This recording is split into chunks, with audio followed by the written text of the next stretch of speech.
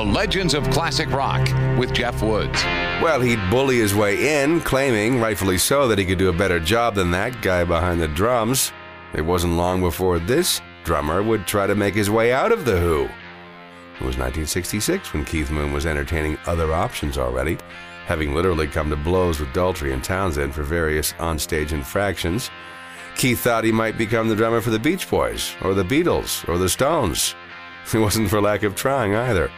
And then, when the Yardbirds lost Jeff Beck, who was similarly fighting with them, Beck and Jimmy Page went into the studio with John Paul Jones on bass, Nicky Hopkins on piano, and moonlighting from The Who was Keith Moon on drums. He showed up at the studio in dark sunglasses, knowing he was being a bad boy.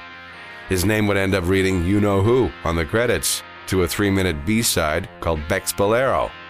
But the kicker to that one-off legendary session? That's where Moon, unwittingly, came up with a name for the band who started calling themselves the New Yardbirds. Because it was on that day that Keith started talking about wanting to form a new band called Led Zeppelin. Jimmy Page filed that one away, and he'd later say of Keith Moon, if he wasn't the one who stood out at the beginning of a song, he certainly made sure he did by the end. The Legends of Classic Rock.